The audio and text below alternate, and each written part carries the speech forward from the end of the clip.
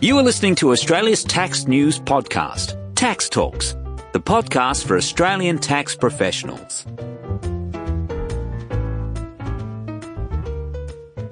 Welcome to episode 21 of Tax Talks. This is Heide Robson. Grouping provisions for payroll tax purposes are not easy to understand, so I asked Andrew Fricot and Ankur Dhar of Revenue New South Wales to shed some light on these for us.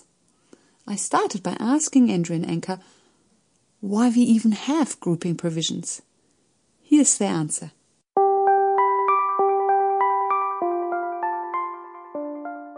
The reason we have grouping provisions is when payroll tax was introduced, we had a threshold, no grouping provisions, and businesses realized if they structured themselves in a certain way, separated ownership or their workforce or whatever, they could lower each individual businesses Below the threshold, hence not having to pay any payroll tax.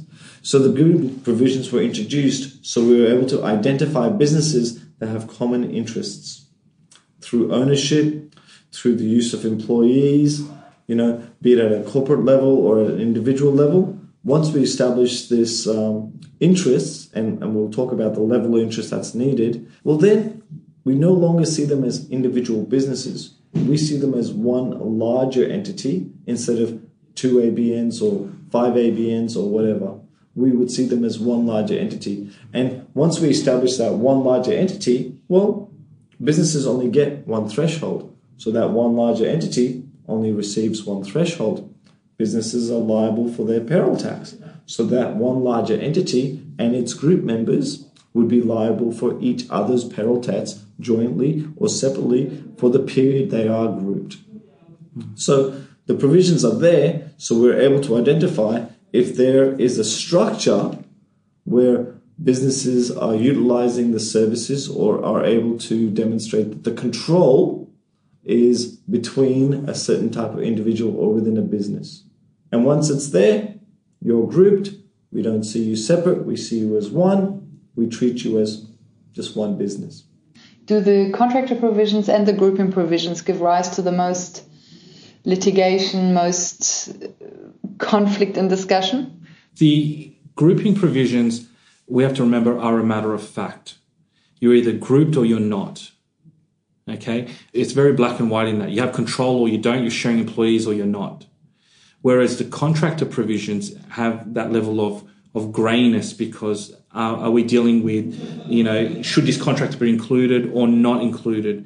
It's a balance of probabilities there. You're weighing up the scales. Have you shown enough substantiation when you're trying to show to the auditor, this is why I've done this? That's the key in contractor provisions is that grayness. Do you have enough evidence to support what you're doing? The grayness for grouping provisions kicks in when we're dealing with exclusions. Because when we're dealing with exclusions, we're dealing with a discretion of the Chief Commissioner to exclude. Because the grouping is there as a matter of fact. There is control or there is common employees. But at the end of the day, we need to be able to prove that the businesses that are seeking an exclusion from each other, they meet the criteria that is specified. Now, just to quickly sum up the whole reason of having grouping provisions is, once again, it's a anti-avoidance provision. It's all about anti-avoidance. Because back in the 70s when this was introduced, there was what's called splitting back then. And the businesses were, let's say they had $1 million worth of wages, and let's just assume the payroll tax threshold was $600,000. Well, what do you have to do to get around paying payroll tax? Well, cut the company in half, start up a new ABN, $500,000 in one business, $500,000 in the other business. No more payroll tax. Each is below the threshold. So in order to prevent this splitting, as it was known as, the grouping provisions were introduced as an anti-avoidance provision.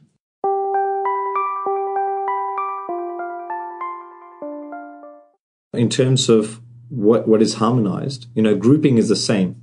It doesn't matter which state or territory. The grouping is exactly the same. The main provisions that are out there at the moment is the related body corporation provision that is looking at business to business grouping. Then there's the common use of employees, which looks at are businesses sharing employees within themselves. And then there is the common control, which is looking at individuals of the business. Does an individual or a set of individuals have a controlling interest in two or more businesses? And the last one is tracing of interest. Tracing of interest looks at an individual's direct and indirect through another corporation ownership or interest in a business, right? The main three we're going to talk about today is the related body corporation one, the common control, and the common employees.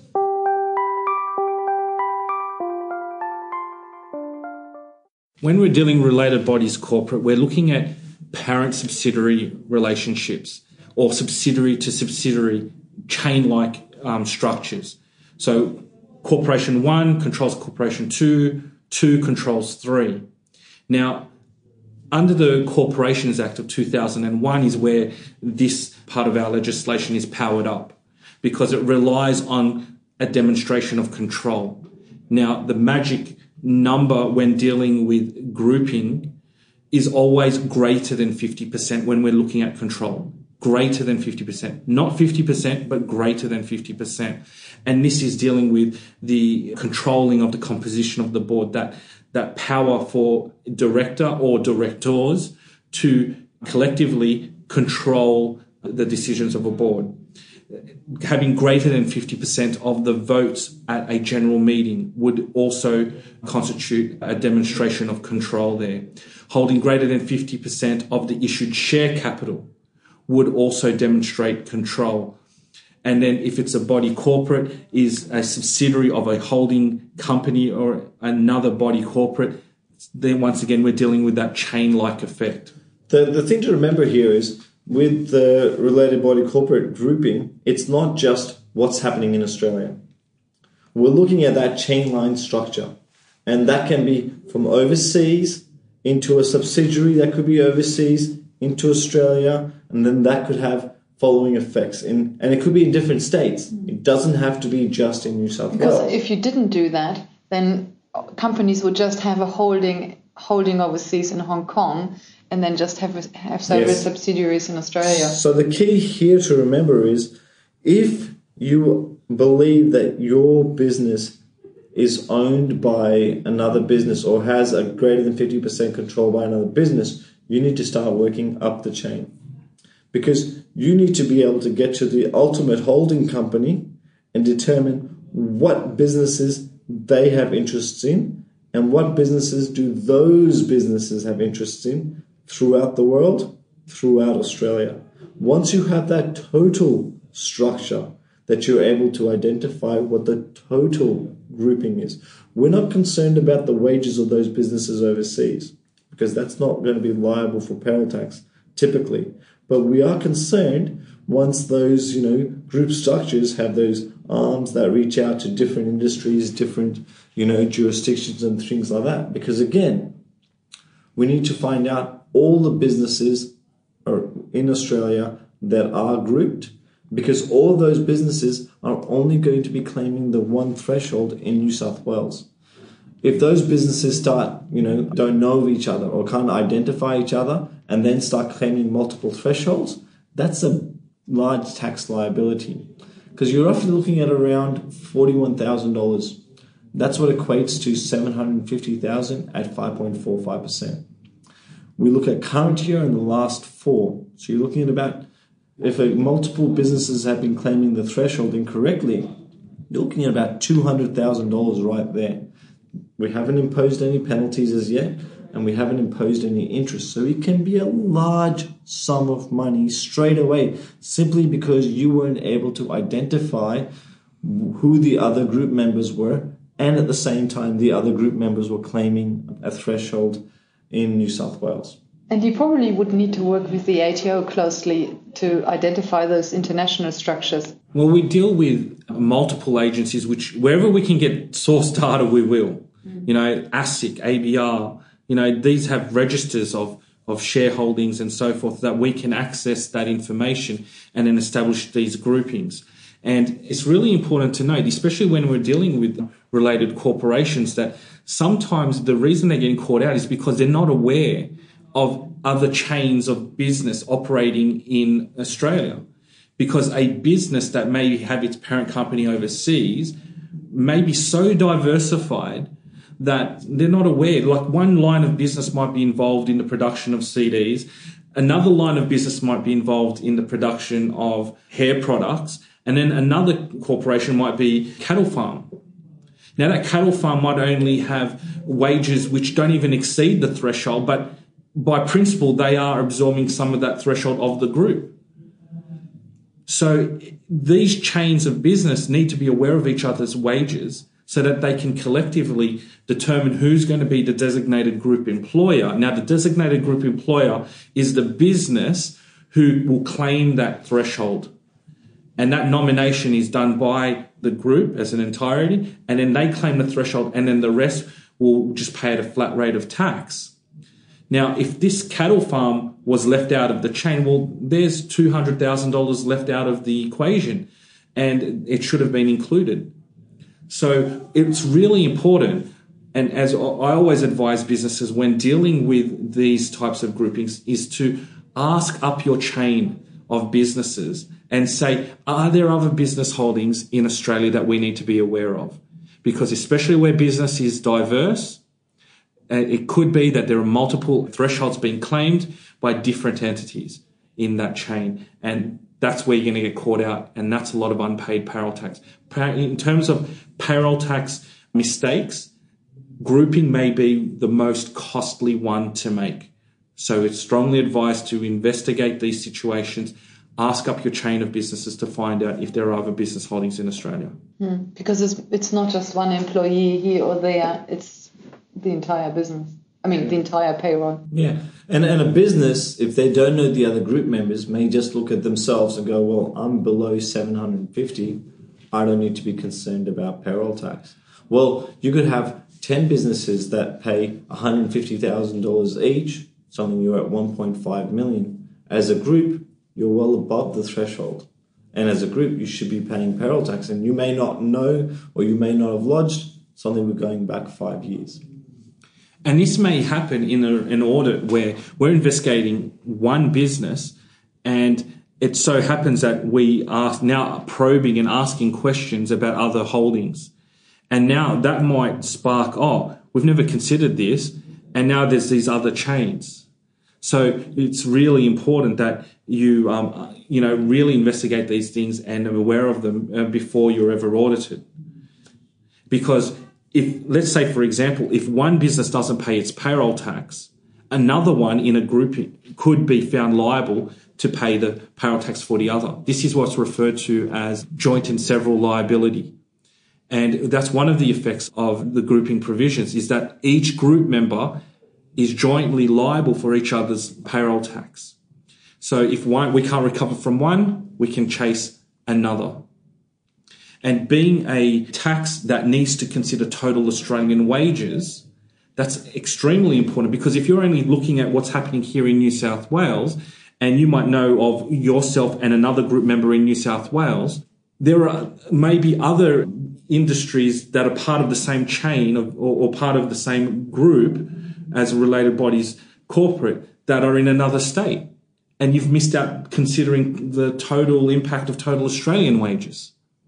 So there's a few things there to consider, and the key thing here is to really investigate and know who are your group members and to know who's claiming that threshold. So that's the related body corporation grouping. The next one we're going to talk about is the use of common employees. This is literally not the level of interest that a business has in another business or an individual has in multiple businesses. This is, are there businesses that are sharing a workforce? To form a grouping under common employees, you only need to identify one employee. That is shared. That is shared. So it's not a case of, we need half the employees or greater than half the employees. No. We only need to identify one. Now, when we're looking at this, we're looking at all the different aspects of services that a business requires, admin, HR, payroll, things like that. Who is providing all these services? Is that services, if there's an agreement with another business, Is it solely or mainly to provide those services? Is it through an agreement? How exactly is that being done? What we're trying to do is we're trying to identify that individual that is being shared. Are they performing duties for a business? So are they under the control of business? So I'm hired by business A, but I'm required to perform duties for business B. So I'm technically under the control of business B. There's three ways that the legislation deals with common employee groupings. Firstly, it's where the borrowed servant situation, where you have a situation where a business has an employee who solely or mainly performs duties for another business. Solely or mainly for another business. The next scenario is where two businesses have the shared workers and the duties of those workers, like maybe a joint venture type of situation. So they've got a common business where the workers are performing their duties in that. The last situation, which is cast the widest net, is where there's simply an agreement, an arrangement for the businesses, between the businesses, for a worker or multiple workers have their duties shared between those businesses. And that's probably very difficult to find, isn't it? I can imagine that's... Well, let's give you an example of a situation that could be caught out. Now, a typical one here is you have a manufacturing business that has its employees, and then you have another business which does administration. But the workers of that administration business perform their services wholly and solely for the manufacturing business. Now, they may have structured their business like that for other reasons besides payroll tax. But because the workers of that business perform their duties wholly or mainly for another business, then they're captured. Let's now make this example a car yard. Now, in this car yard, there are three businesses operating. You have business one, which is the sellers of those used motor vehicles. Business two is a mechanic shop, which does the servicing and bringing those cars up to the standard of sale. Business three, which is to do with the cleaning of vehicles throughout the car yard. Now, these three operate all under the one car yard, but they are separately owned. No one has a joint interest in one of the other person's business. But the workers of each business may work in connection, and there's an agreement between each that they're working for each other's business. Therefore, they are captured under the common employee grouping structure. What we're trying to capture here is any time if we can identify an employee of one business performing duties for the carrying off another business, right? And that's the key. They have to be able to be performing duties. There needs to be a level of control by the other business influenced on that employee, right? So in this example that Andrew used, if those employees didn't really talk to each other... If we're using the car yard example, let's say you're looking to buy a car. You call that car yard and you go, yep, I want to come in on Thursday. I want to look at some of these cars. You come in. You go in, you speak to the receptionist, you look at the cars, the salesperson looks at the car, provides that car for you, great. 6 months later, part of that sale was first services is free. So now you got to book in servicing. You call the receptionist again, say, yep, hi, my name is blah, blah, blah. I bought this car 6 months ago. It's due for its first service. I'd like to book it in. They go, perfect. When would you like to come in? Let me book you in. Now, what is that receptionist doing?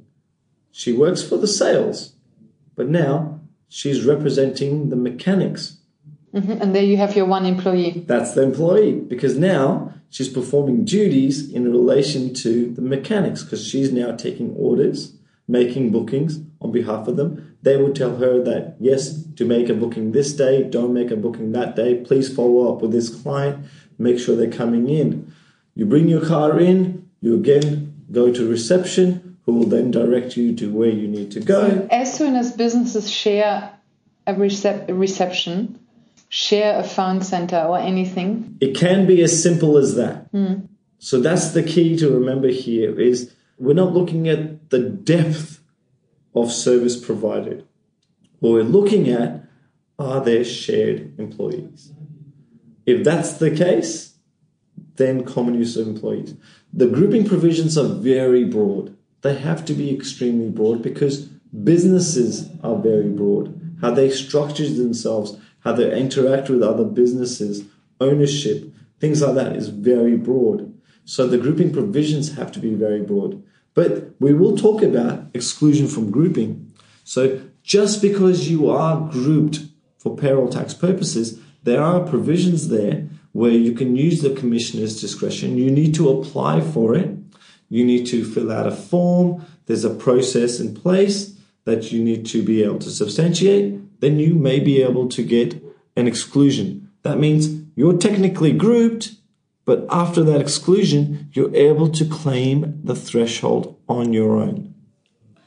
So with these provisions that we're discussing now, ultimately it establishes a grouping as a matter of fact, as we started off saying. So related corporations, common use of employees, and now common control, these are the typical provisions that are there to establish a grouping as a matter of fact.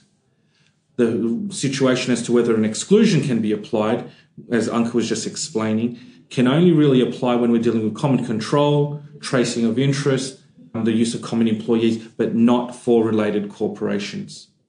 But now let's have a look at common control groupings, and then we'll finally get to that topic of exclusion.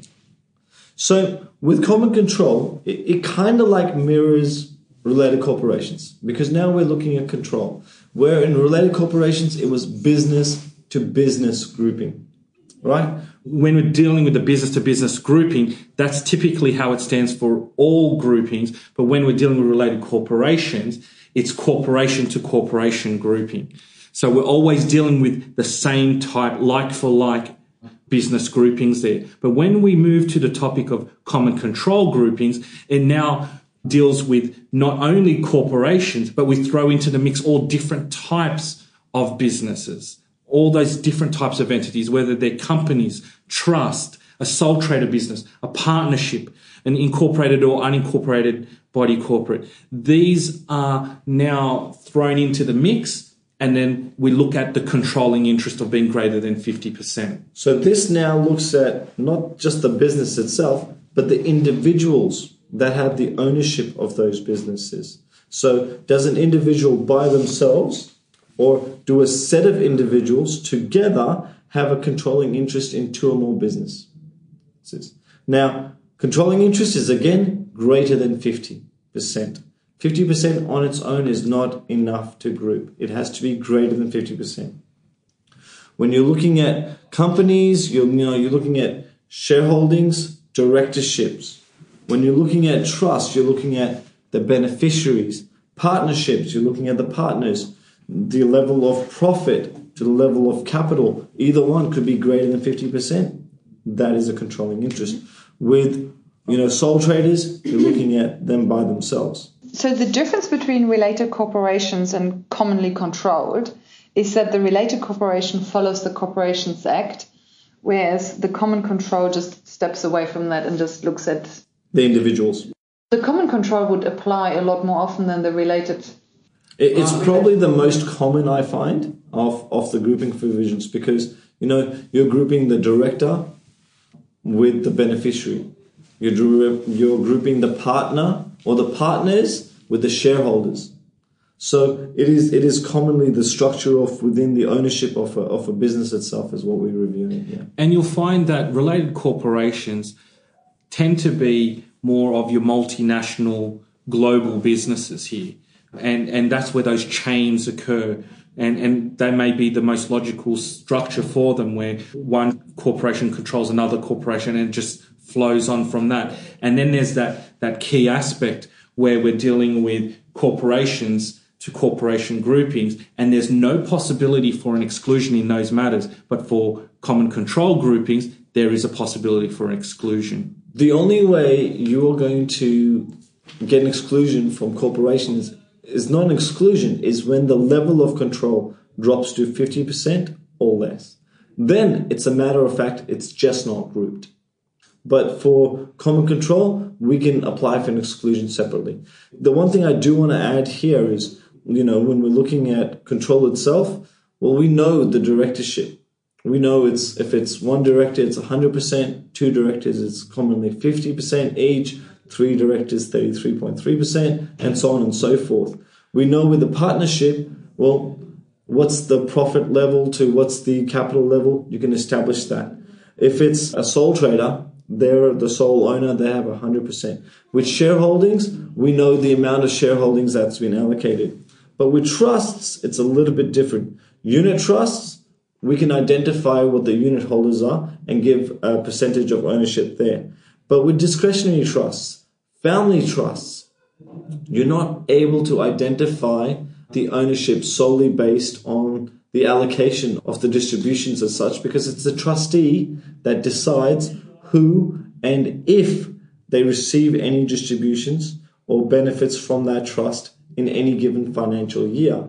So based on that fact, the legislation is actually allocated that any beneficiary, even if they don't receive benefits, is going to be seen as in control of that trust. So any beneficiary is going to be seen in greater than 50% of a discretionary trust. How do you treat spouses? If they're a beneficiary, just like that. So one thing I think that's really important, we get it as a very common question, to do with spouses and familial ties, to do with grouping. The familial bond is not necessarily what creates a grouping. For example, I might own a business and my wife might have her own business. Just because we're husband and wife, that doesn't create a grouping. What would create a grouping in that scenario is if we were 50-50 in my business and we were 50-50 in her business. And that would then create a grouping because our joint interest is then greater than 50%. But when I control mine 100% and she controls hers 100%, that does not create a grouping.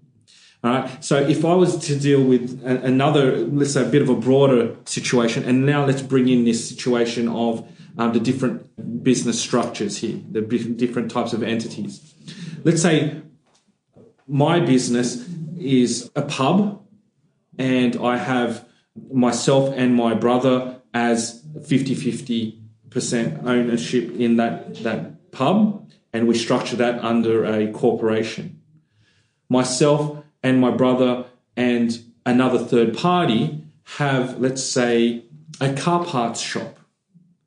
Now, those two businesses, myself and my brother, because let's say we have 33% under a unit trust, and that equates to 66%, we have controlling interest in that business of the trust, and myself and my brother have 50-50 in the corporation, which is the pub. In that circumstance, the two businesses are grouped as a matter of fact.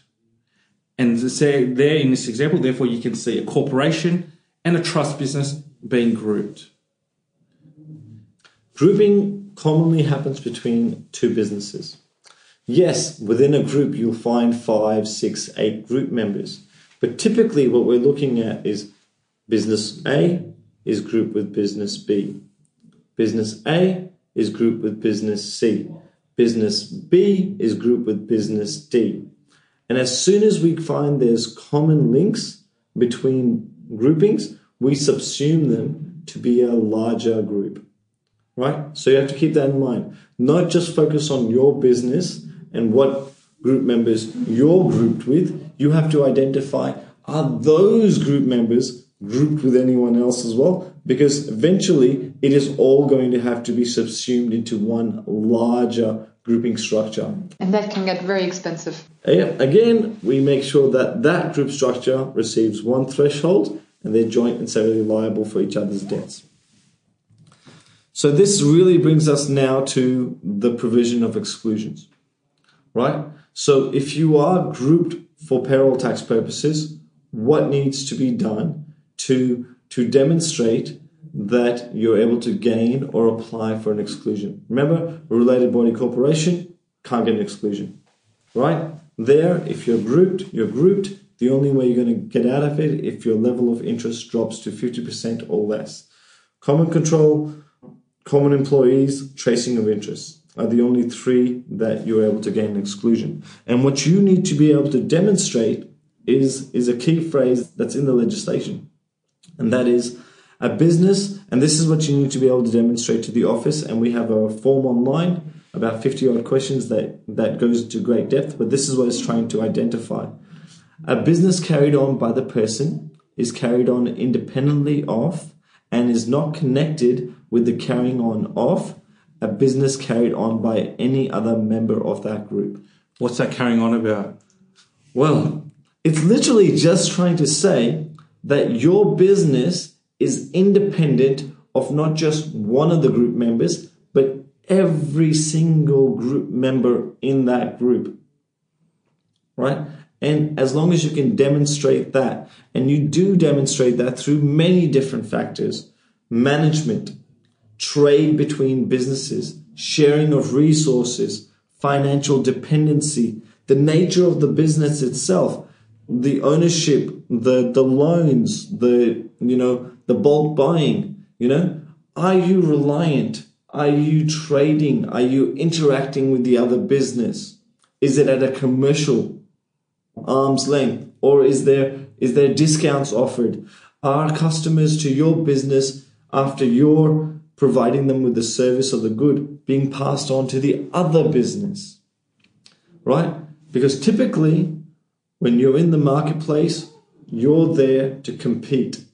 And if you're providing benefits to another business, you're not really competing with them anymore. So the caveat we used before probably wouldn't qualify for the exclusion because they are handing their customers from one business to the next. It's not just one factor. Again, we look at case by case. We weigh up the level of benefit that they're receiving to the amount of grouping. Now, let's go to the example that I painted earlier of the corporation, which was the pub, and then the trust business, which was the car parts business.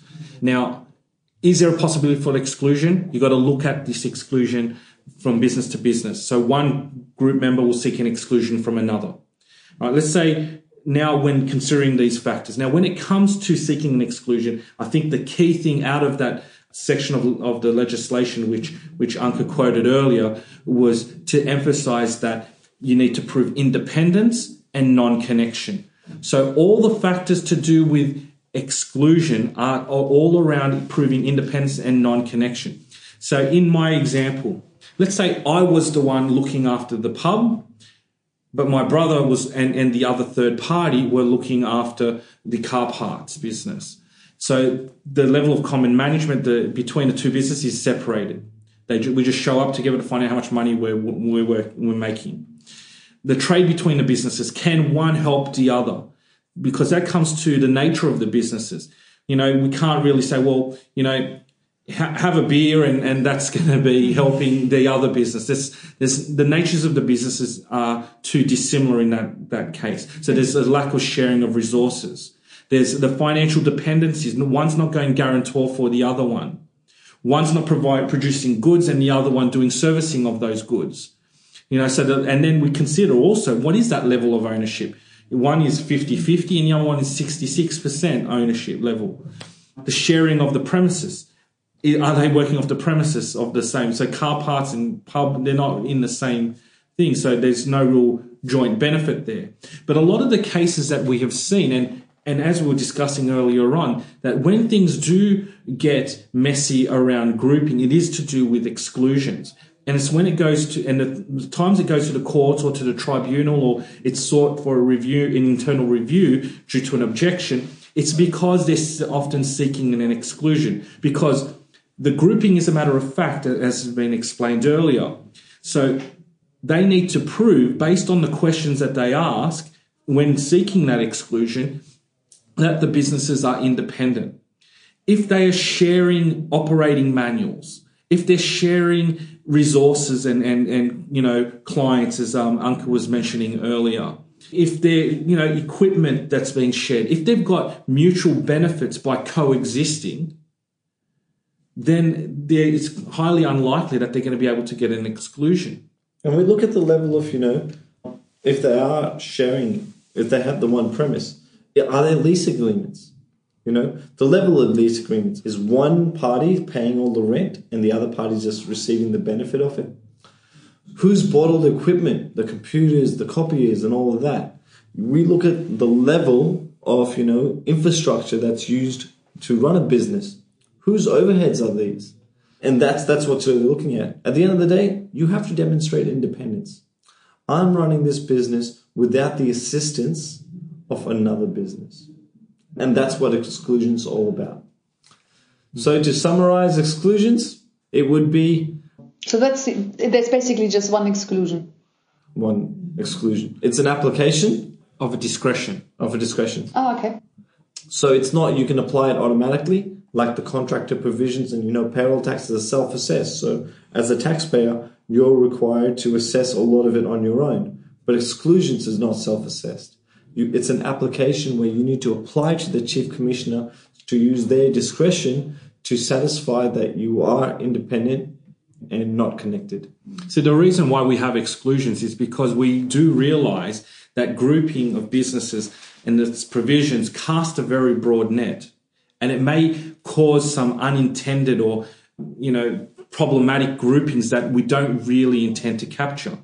And it's not just about pursuing, enterprises which are entrepreneurial and, like, for example, if I own one business 100% and say it's jewelry making, and then the other one is about a fuel dispensary, I can have multiple interests, but if they are totally independent, I have separate managers looking after those businesses, and those businesses are not connected in any way.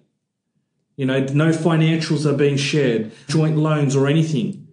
There's a possibility to get an exclusion. The 100% control might be there of each one of those, but it's going to be up to you to prove independence and non-connection. You're going to get a lot of this information also. If you're not sure, you should contact the office. You can contact us via our email, payrolltax@revenue.nsw.gov.au, or if you want to have a chat, if you want to work through the situation, you want to talk to somebody, you can give us a call, 1300 139 815. But the starting point for any of this, for all the revenue rulings and all of that, is to visit our website, www.revenue.nsw.gov.au. We're here to help. Ask us the question and let's work at it together.